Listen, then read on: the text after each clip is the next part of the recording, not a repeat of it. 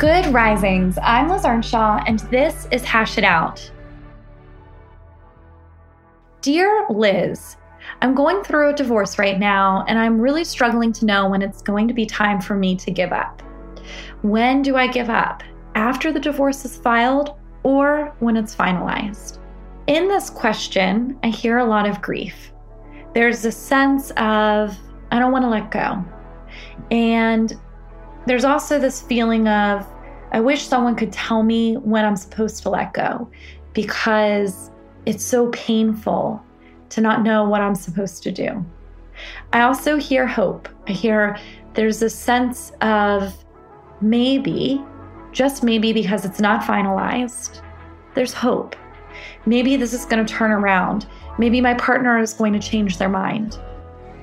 Sometimes it happens, but what I can say is that once a divorce is filed, in my experience, it's very rare that the other person changes their mind. And if they do, then there's usually a long road ahead of rebuilding the relationship and rebuilding trust. So, what I want to encourage you to do is to take the filing at face value. This means that you are entering into honest communication. What do I mean about that? You, by taking the filing at face value, are saying, I'm not going to read between the lines. I'm not going to play games. I'm not going to just react to what I think you're trying to get me to react to. I'm actually going to meet you where you say you're at. And by doing that, even if it's painful to me, I'm going to let you know that I accept it and that I can self-soothe and that I can navigate my life in a way in which I respect this decision that you've made. Now, does that mean that you lie about your feelings? Of course not. Does it mean that you don't express that you wish it could still work out? Of course not, because sometimes people change their minds. But what it means is that you say it in a way where it's just coming from you directly, and it's not an attempt to get the other person to change their mind. It's not begging. It's not chasing. It's just saying, hey, I'm going to take you at face value, and I'm going to respect that you have filed this divorce. And because I respect that, I'm not going to chase you. Because I respect that, I am going to let you move forward in the way you need to. I'm going to self-soothe. I'm going to work on myself.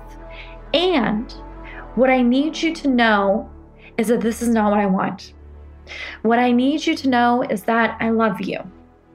What I need you to know is that if there's anything that we could do to make it work, I would be amenable. I would be totally open to talking about that with you and to doing what it takes.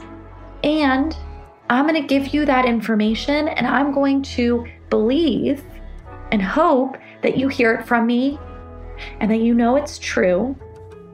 But I'm not going to keep sharing that information with you. Now, you don't have to share that last part. I'm sharing that last part with you. I don't want you to keep saying it.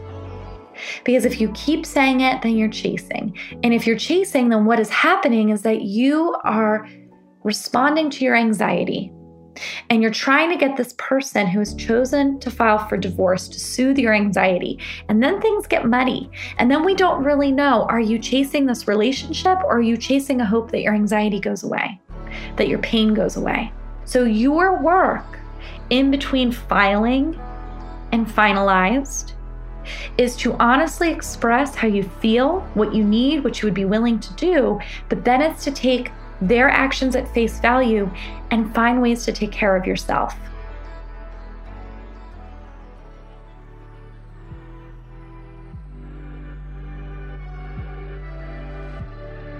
I'm Liz Earnshaw, the author of I Want This to Work, and you can find me on Instagram at Liz Listens. Thank you so much for listening to Good Risings. We love to hear from you, so please take a moment to leave a review. Until next time, love on your loved ones, and when that gets hard, tune in to me to learn how to hash it out.